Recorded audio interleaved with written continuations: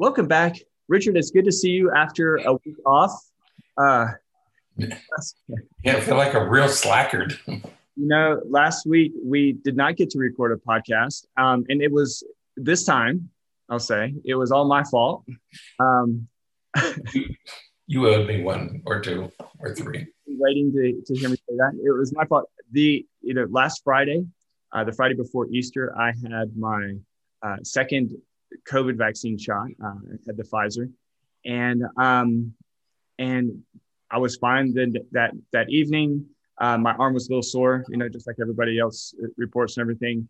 But by the next day, I was not well, and was not feeling very well at all. So and fell asleep and slept for a long time, a lot longer than I usually sleep. So you had to get up and shave. It was a couple of days growth, right? goodness, it was like, wow. Yeah. But then when I got up, I was fine. Everything. Right. You were just tired. It was Just fatigue. Yeah. Yeah. You just feel kind of heavy, kind of achy, Yeah. aches and stuff. But it passed within less than a day, and felt much better. But then between that and Easter and all that kind of stuff, we weren't able to record. So Right. back today. And what we're talking about, and the reason we selected this topic is because Easter is one, it's a new beginning, and this is spring. Easter falls on the first Sunday after the first full moon of spring. And so all these events sort of coalesced in the spring, and at the same time we have this vaccine coming out, which is giving us new hope. And so we sort of tied the vaccine to Easter and spring and new beginning. But unfortunately, the vaccine, as it typically does, we hit a snag and had to postpone for a week. So there's the Easter and renewed hope and vaccine connection. That's right. So, but yes, we are going to talk about some of that, because as we, as the vaccine keeps rolling out and more people are getting the vaccine, and there's more and more people out and about and going to restaurants and going to stores, and we can absolutely see a lot of more of a laxing behavior as it relates to, some of the protection stuff that we've been doing for the past. Right. Fewer people are wearing masks and not really being mindful of social distancing as well as we used to.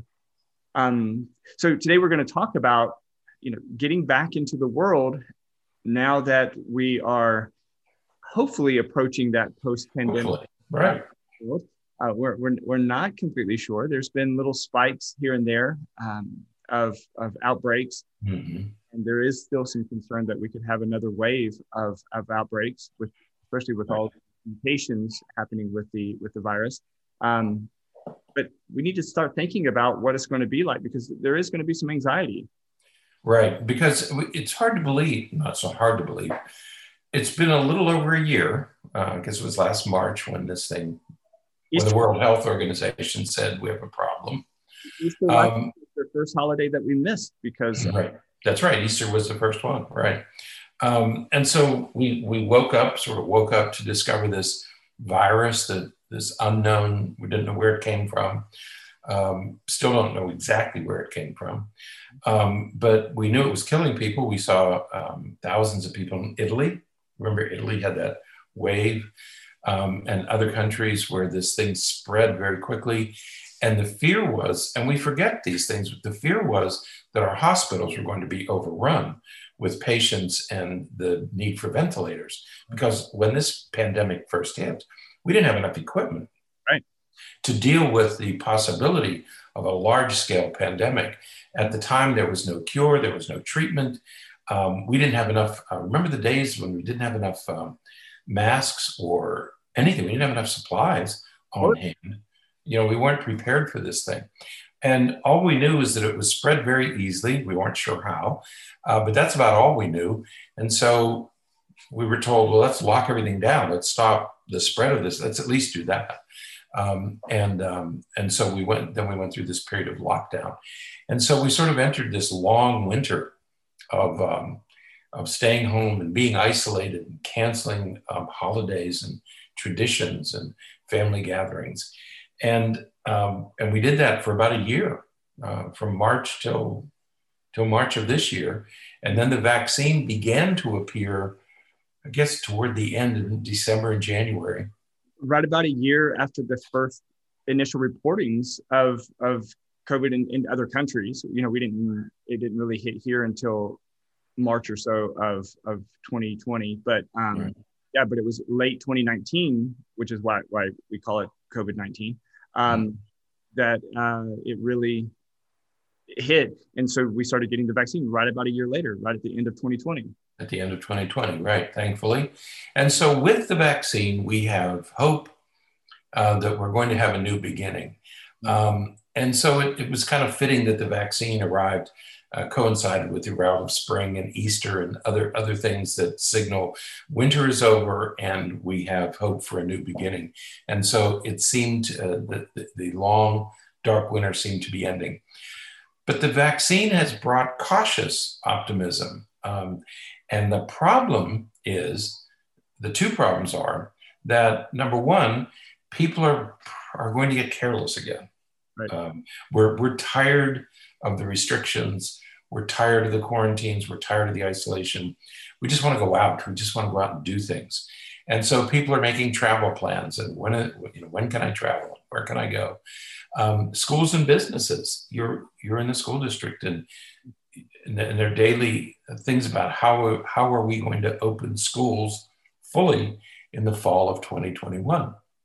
That's what they're talking about now, right? How do we open schools safely and admit everybody? Remember when it first started, we had a social distancing was 6 feet, and now it's 3 feet. Well, that allows you to double the number of students in a classroom. Right. So schools and businesses are moving toward some sense of another normal.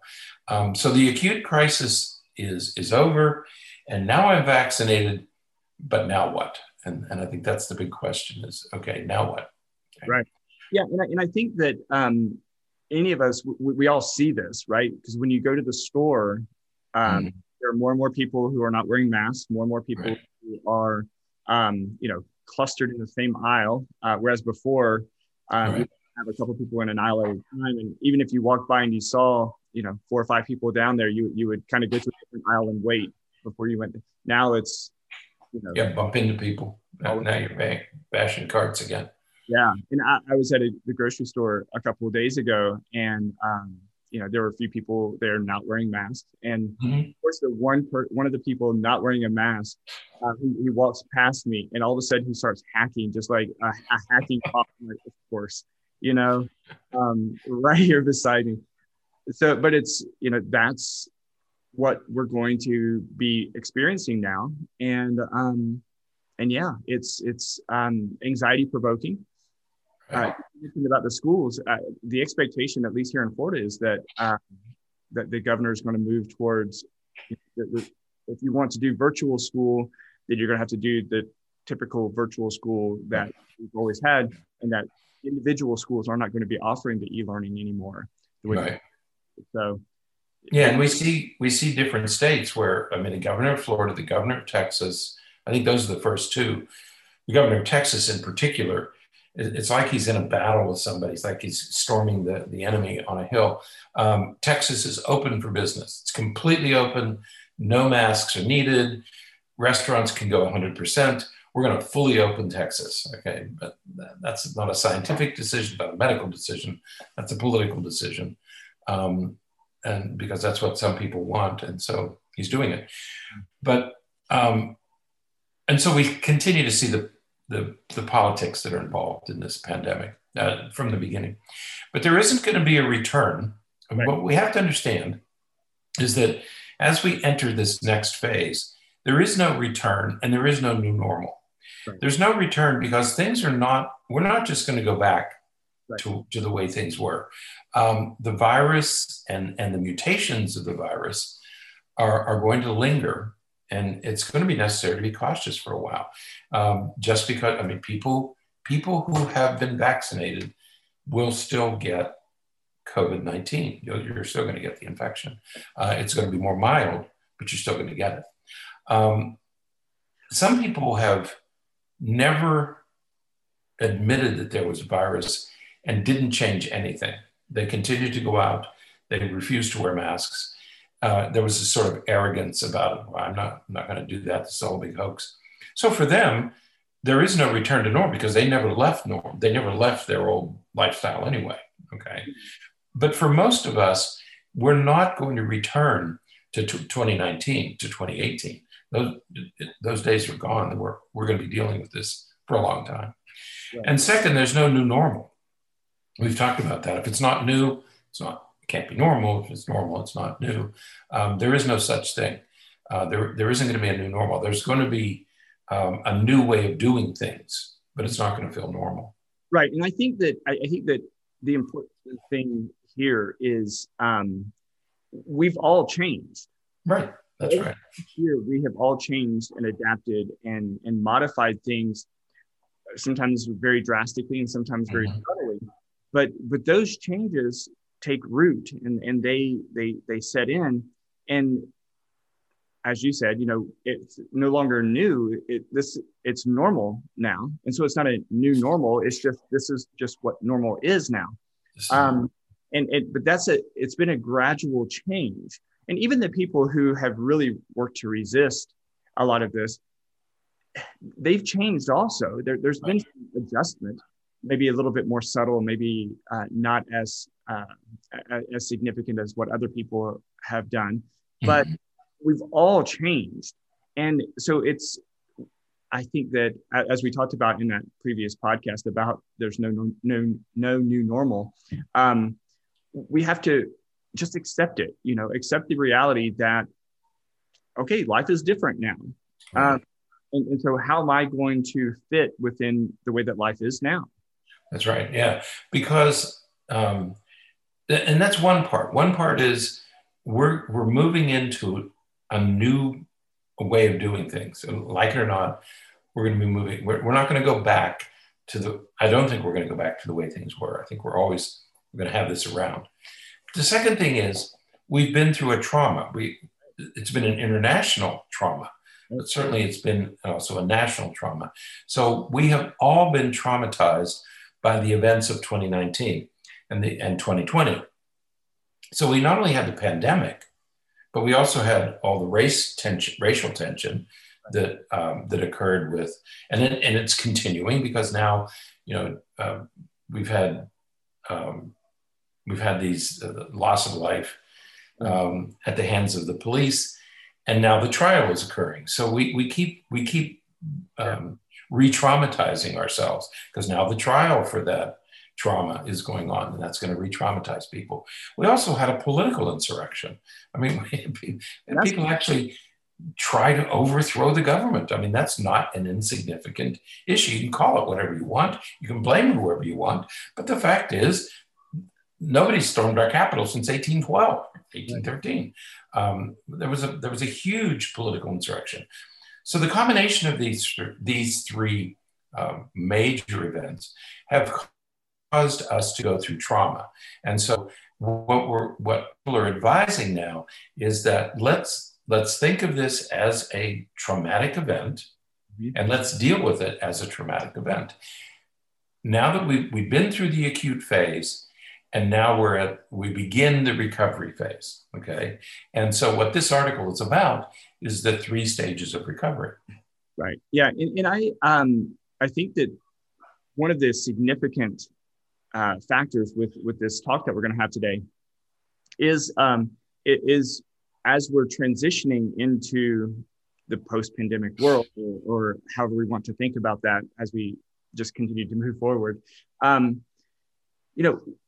we have sort of set ourselves up to be very anxious about all of this. I think about some of my patients and some of the kids that I work with, kids who have been completely isolated, and understandably so, but completely isolated since March of 2020.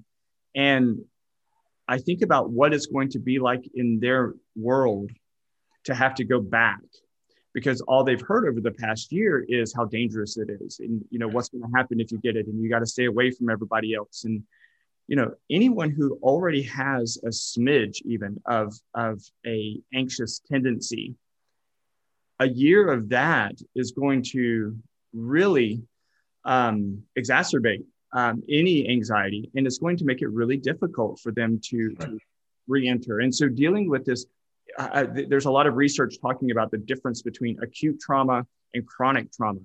Mm-hmm.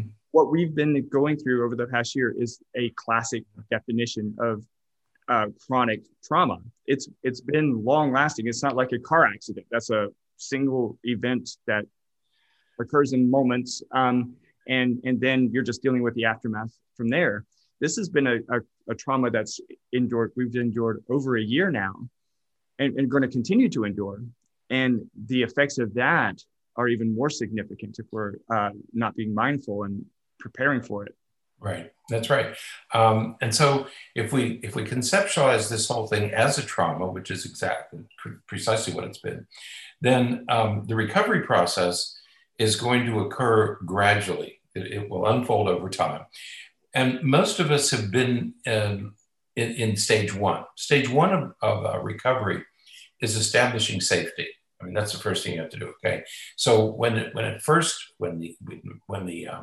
infection first appeared, the first goal, you stop the spread. Okay, and that's what social distancing and masks and shutting things down, these mandatory lockdowns. Let's at least stop the spread.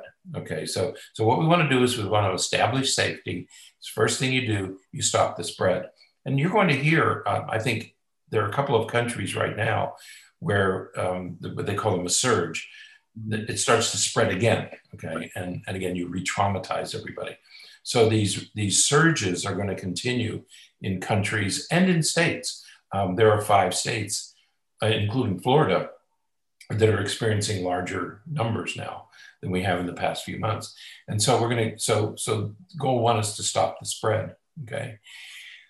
The problem with this is that not everybody achieved the feeling of safety. Right. Some of us did. Some of us felt that I could get masks, I could get medical care if I needed it. I had the basic necessities, but not everybody was able to do that. I had access to tests. I could be tested for COVID whenever I wanted to be tested. I would just go to my clinic. I'd get tested for it. There were treatments that were coming out, medications and things that were coming out. But amidst all this, there was all this confusion created mainly by politicians and social media about, you're not safe, or you are safe, you don't need to worry about it. So not everybody achieved that first feeling that I am safe. Okay. I think that there's a real, that's a huge thing that we have to really draw some emphasis to, because, I don't know how you felt about it, Richard. So it'd be interesting to hear how you respond. But to me, wearing a mask gave me a sense of control. It gave me I am engaging in some action that is protecting me, that is going to help me to be safe.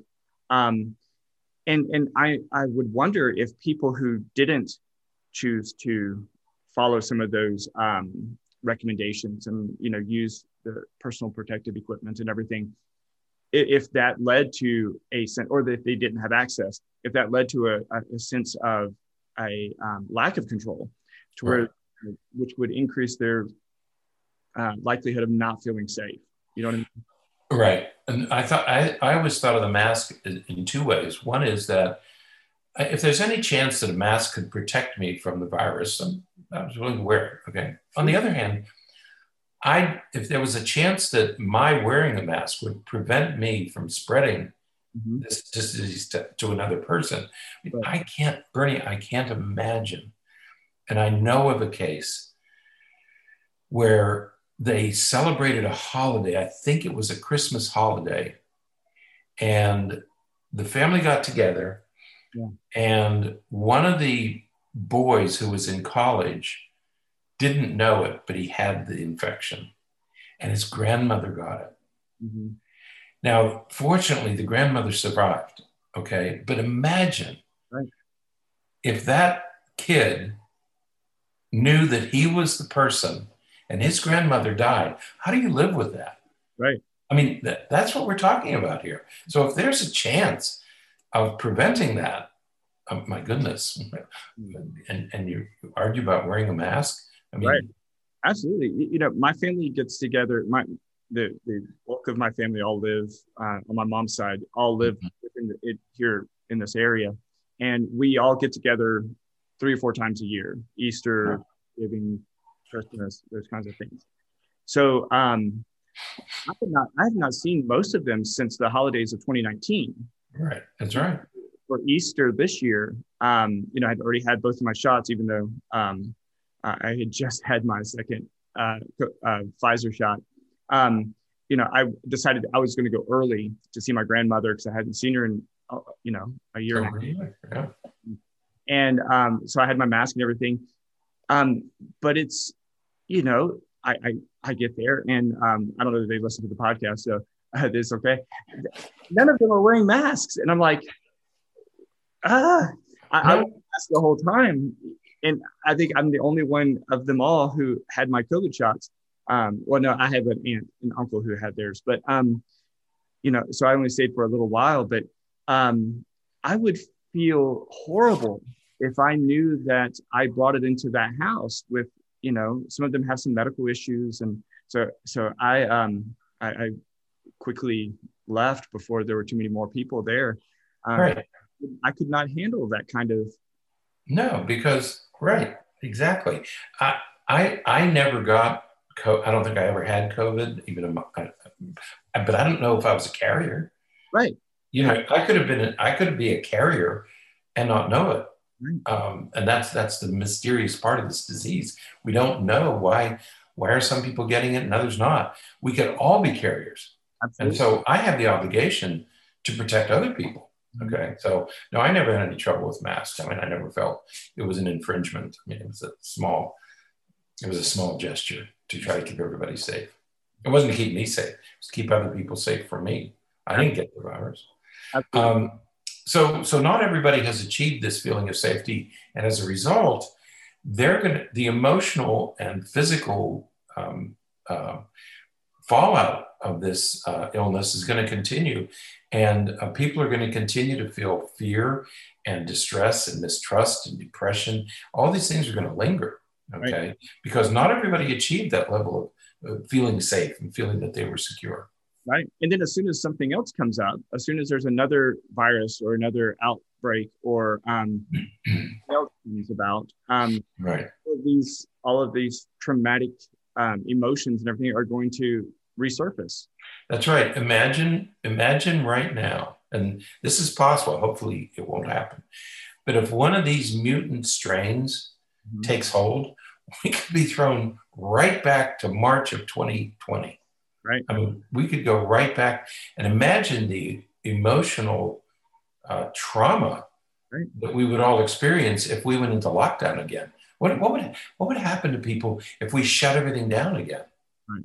That's a possibility with these strains. Okay, hopefully no, but and if that would happen, it's going to re-traumatize everybody. It's going to re-traumatize almost all of us.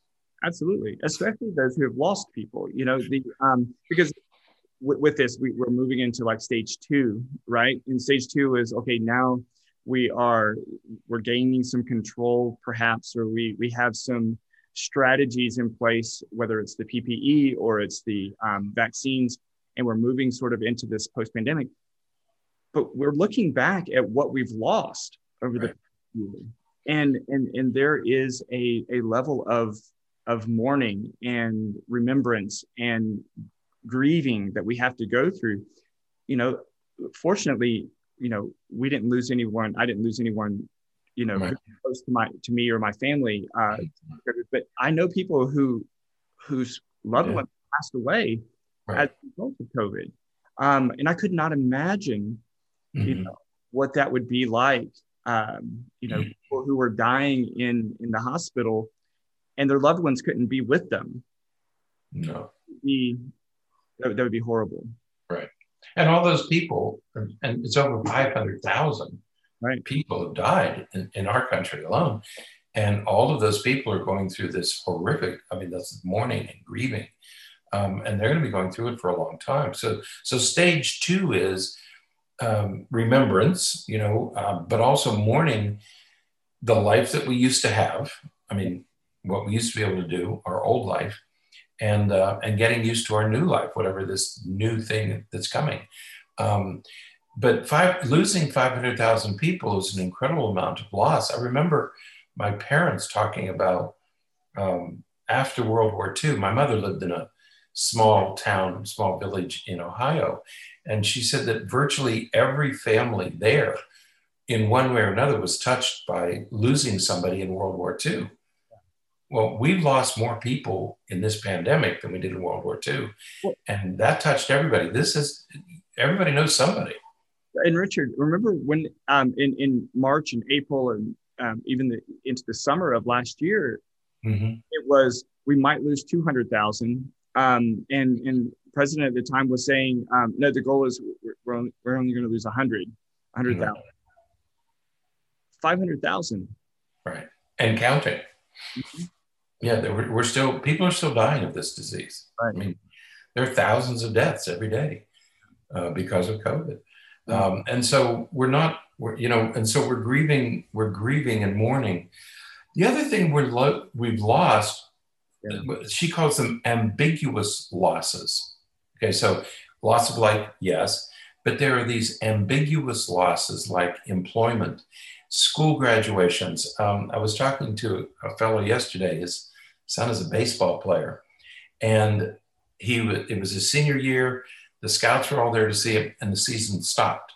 Okay, there was no senior year, and so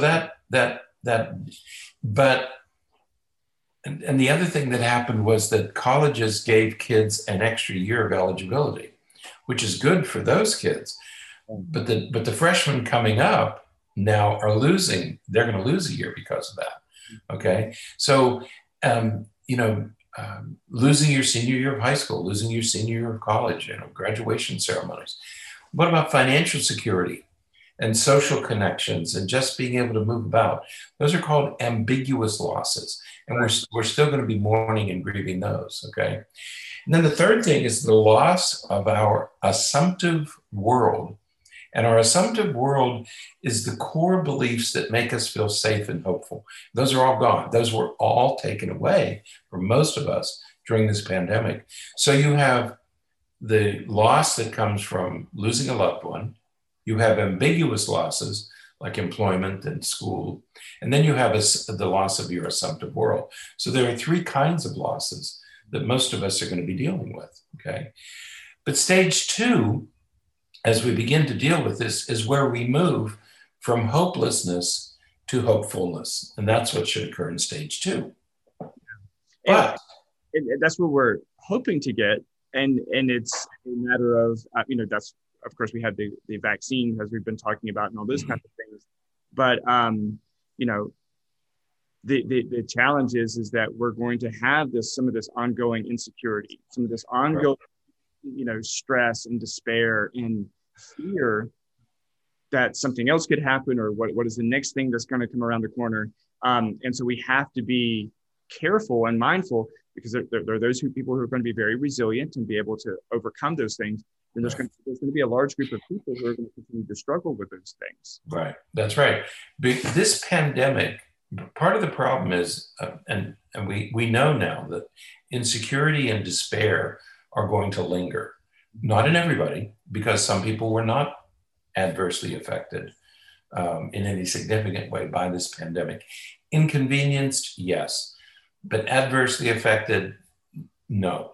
And so many of us are going to recover very quickly, but for others, the recovery is going to be a very slow and painful process. Early on in the pandemic, the federal government said we'll have a moratorium on evictions. Right. Okay. Which is good because you didn't get kicked out in the street. However, even though you weren't paying your monthly rent, it was still due. And there are people who owe thousands and thousands of dollars in back rent that still has to be paid. Right. Many of us are fortunate enough not to have experienced that, but there are many people in this country who are deeply in debt and will be expected to pay all that back rent. They're having a very different experience than the rest of us who didn't have to deal with that, or a job loss. Look at all the people in the restaurant industry who lost their jobs and have to start over and are probably deep in credit card debt because they had to survive. Okay? So this pandemic didn't affect everybody equally. That's just in this country. Worldwide, it affected the poor countries really got clobbered, and they're going to have a hard time climbing out. I think somebody said about 70 or 80% of the vaccines are used in the wealthiest 3 or 4 countries. Right. The wealthy countries have vaccines, poor countries don't. Okay? So it hasn't affected everybody equally. So stage 2 is going to take time, especially for those people who were seriously affected more than others by the pandemic. Yeah, no, absolutely. And all of that. And then, again, about the inequality or the differentiation between how it affected some groups and other groups. Then there's the whole racial inequality as it relates to that, because, you mentioned the racial tension and everything early on as part of the trauma, but that's also the case with the way in which the pandemic itself has affected people. It has affected many minority groups at significantly higher rates than others. And so, again, we're back to this idea that, you have these groups of people who are going to continue to struggle and suffer through some of these things long after, even if we have a period where the virus is more or less squashed, or even if it disappeared today, right. No more COVID, there's these huge groups of people who are going to continue to struggle regardless, right. because of the past year. Right. That's right. And we don't even know the research hasn't even started yet about the number of people who are in debt, who can't pay their bills, who we don't even know the magnitude of all of that. And that all has to be managed as part of stage 2. Okay. Then we get to stage 3. She calls it reconnection. Right. Some kind of return to our everyday world, whatever that's going to look like. Okay. For some, this is going to be easy. But for others, getting to that new life, whatever it is, will create what she refers to as reentry anxiety. And this is the anxiety, the insecurity, the fear, the depression that comes with any traumatic event, whether we're talking about a physical assault or a sexual assault or being in a war zone, being in a combat zone. These are all traumatic events. And when you go through the acute trauma, you try to process it, but eventually you have to get back into the real world. You have to get into the real world. And re-entering the world can be a very dangerous, frightening experience. My son was physically assaulted and seriously injured a couple of years ago. And he knew that he needed to get back and re-enter as quickly as he could. And fortunately he did, but it wasn't an easy transition for him to feel safe again. He felt unsafe for a long time. And we know that about soldiers. We know that about assault victims, that it takes a long time to go back out into the world and feel safe. Absolutely. I mean, think about the way in which you respond if somebody standing near you, and I mentioned the story earlier, somebody standing near you or walking past you coughs. Mm-hmm. Because we know that coughing is a symptom associated with COVID, because it's a respiratory virus, or virus that affects our respiratory system. So anytime, especially over the next months, even years, perhaps, as soon as somebody coughs, you're going to have a response to that. You're going to have a reflex. Right. because of the trauma, because we're associating that with, this deadly virus. Yeah, we've had the good fortune. We've had the good fortune to be involved in a PTSD project, and many of the PTSD victims are veterans, and every single veteran says they're still fearful when they go out, and they're still on guard when they go out, and they're watching cars and they're watching people. They're still years and years and years later. Okay, so reconnecting is no easy task if you've been traumatized, and we have all been traumatized. So re-entry is not. It may be easy for some, but it's going to be difficult for most of us. Right. Okay? And I think the other part that's important when we talk about these stages is different people are going to be in different stages at different times. Exactly. Most of us are in at least stage 2 right now. Right. Mm-hmm. Where we have some of those things in place so that we're out of stage 1. Mm-hmm. But some people are going to be firmly in stage 3 already, and some people are still in stage 2. And that, not that we're going to go around carrying badges, because you can go in and out of some of these. Right. If you're feeling pretty secure and you're trying to reconnect, that's going to be great.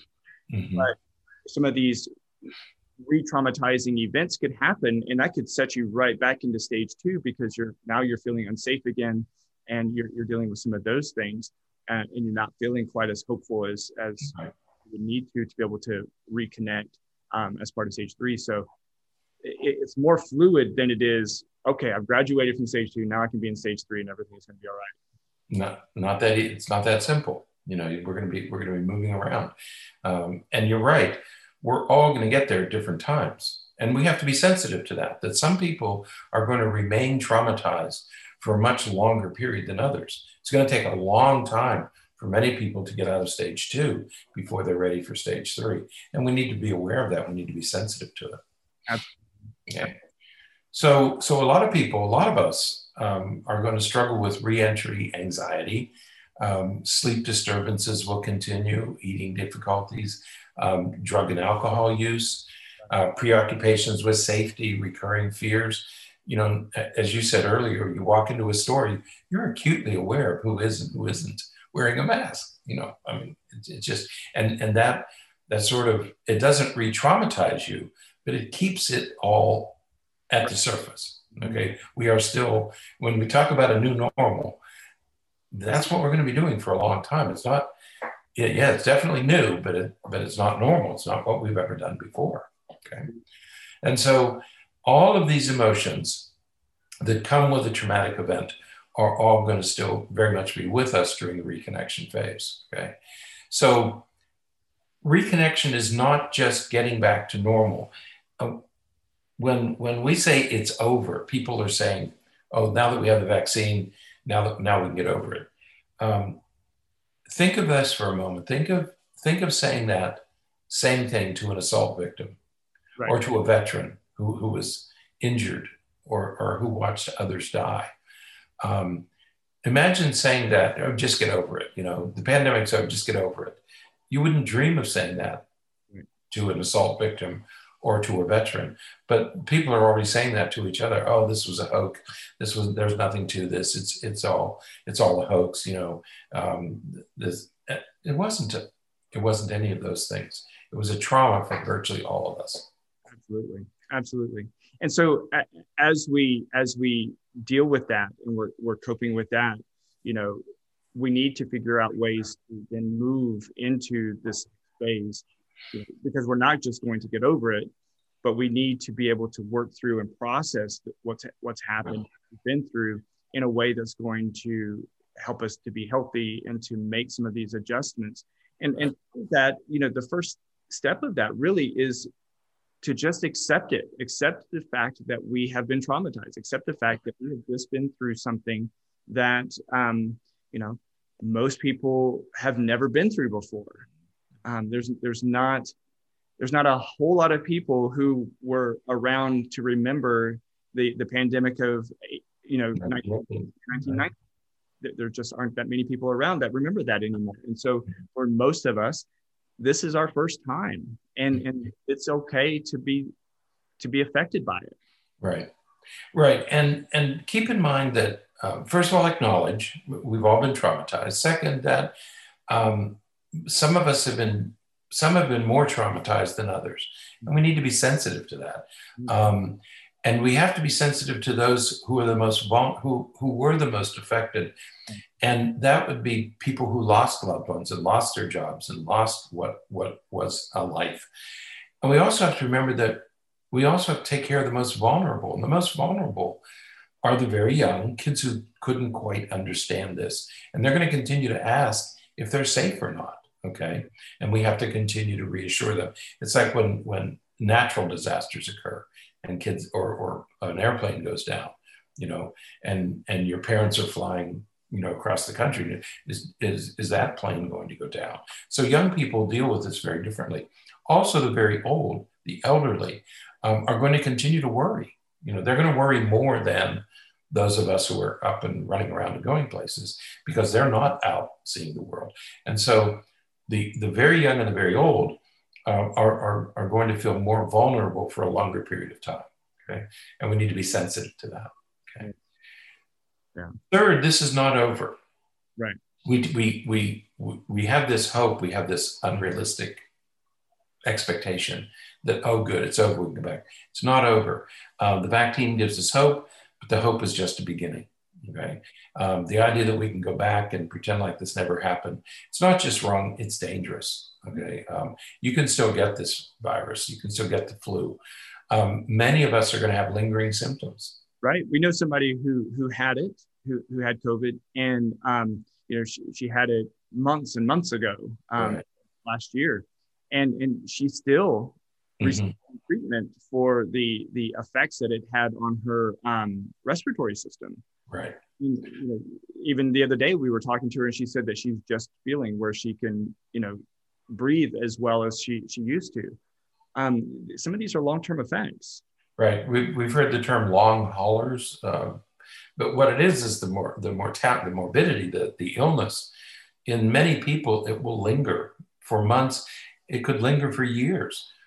When we talk to people who've had COVID, one person still has facial numbness and tremors, that appeared after they had COVID, and that was last summer. I mean, they've been dealing with 7 or 8 months now of these lingering effects. Other people talk about chronic fatigue, right? That they just cannot quite recover from the illness. The other thing that's going to happen, which also happened in the pandemic of 1918, is some people are going to have brain effects. In the 1918 epidemic, there was an encephalitis, an inflammation of the brain that occurred. And those people have had symptoms ongoing for years because of that. And we know now that there's an encephalitis that has been associated with this virus.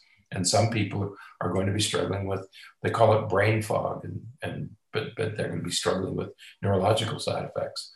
And so this is far from over. We're at the beginning, but it's far from over. Right.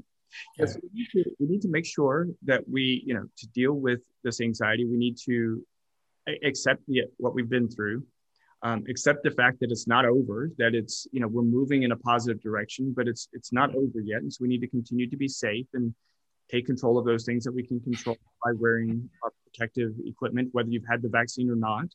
And, right. And then appreciate that some people are still struggling more than other people.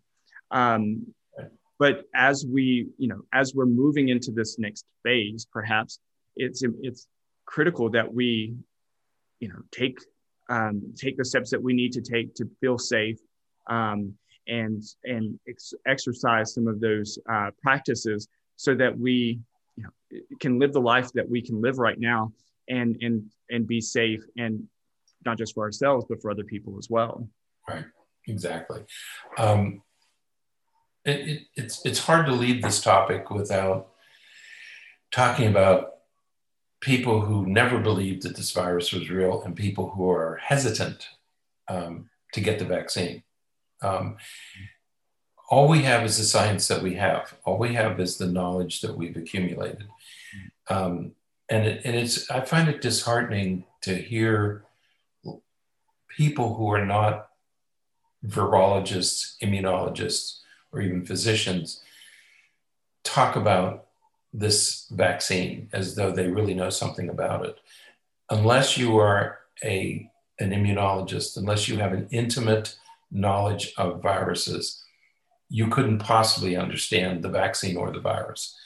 And so for people to get on social media and say it's dangerous or there's something wrong with it, we have the science we have, and it has gotten us to this point. It's kept us safe. It's produced a vaccine. And so for those who are hesitant, you needn't be hesitant. This has been well tested. It's been through all the rigors that drug manufacturers typically use. So, you know, if you're sitting on the fence, go ahead and get the vaccine. It's going to protect you and it's going to protect others. We have a monumental healing process that we have to go through. Remember, trauma requires healing. And we have to help each other get through this. And one of the ways to do that is to keep yourself safe and keep others safe. Continue masks, continue social distancing, and get a vaccine. It's the best way to remain safe. Absolutely. Definitely get out there and get them. It may be tough, like it was for me the day after. You know, that is a small price.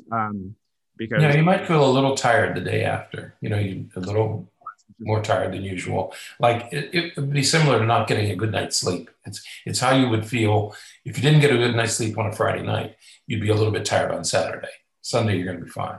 Okay, so it's a little bit of fatigue, and that's about it. You know, so don't be afraid of it. The science has gotten us here. Science is going to get us through the rest of it. So. Don't be afraid. Yeah. Oh, that's what you always say. And don't be. That's how you always sign off. And don't be afraid. So, all right. Well, with that, I think that is it for today. So get out there and get your shots, and stick around with us. You know, we're going to get into exactly. Yeah. Right. All right. So that's it for today. Until next time. Stay happy. Stay healthy. And forget to be afraid. There you go. See?